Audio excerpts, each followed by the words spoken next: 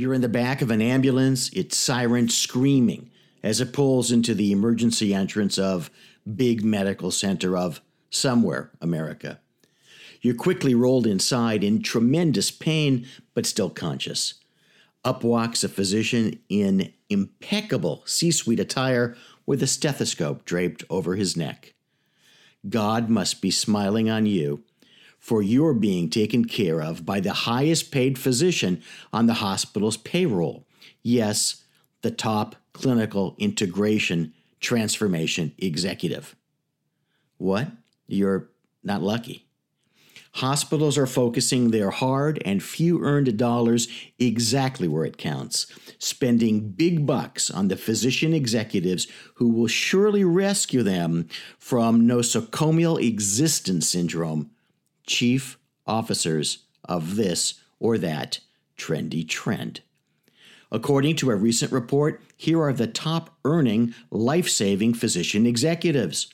Dr. Top Clinical Integration Transformation Officer pulls in close to $600,000. Dr. Top Quality Executive earns a bit more than $460,000. Dr. Top Medical Informatics Executive earns close to $380,000. But don't feel sorry for them for having to spend so much time in meetings, drinking coffee, and having executive lunches.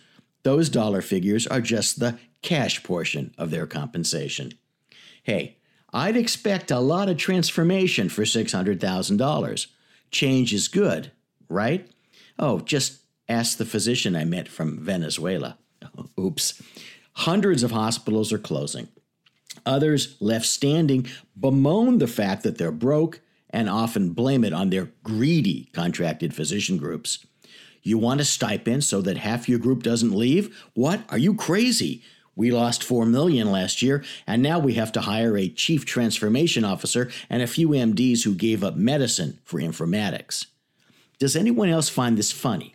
Does anyone else see this as not only rearranging the deck chairs on the post-iceberg Titanic, but spending to parachute in some extra caviar and champagne? Still conscious as you're rolled into the OR and the team gathers around you. Yes, you're still awake. Couldn't afford those damn anesthesiologists.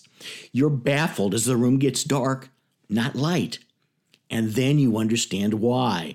Dr. Top this or that wants to make sure that everyone can see her PowerPoint presentation, even you. There's never a shortage of money. It's only a question of priorities. And it's a heck of a question.